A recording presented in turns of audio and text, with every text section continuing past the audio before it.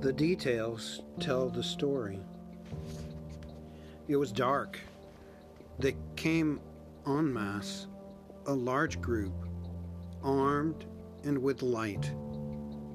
Many looking for one.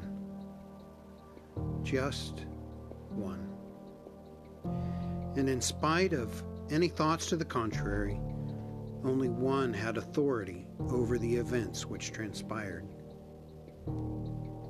We pick it up in John chapter 18, verse 3.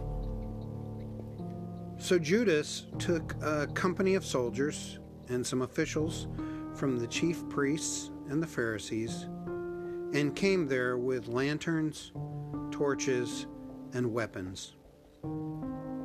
Then Jesus, knowing everything that was about to happen to him, went out and said to them, "Who is it that you are seeking?"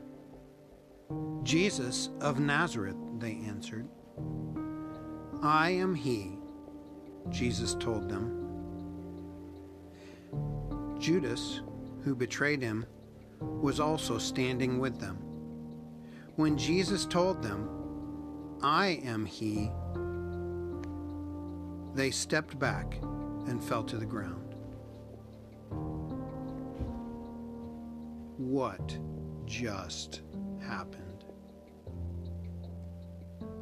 What caused a company of soldiers armed with weapons, along with other authority figures, to step back and fall to the ground? What thoughts, if any, went through their heads as they picked themselves up off the ground and continued pretending that they were the ones in control of the moment? And how often do I pretend the same? Love to my West Coast Wilsies.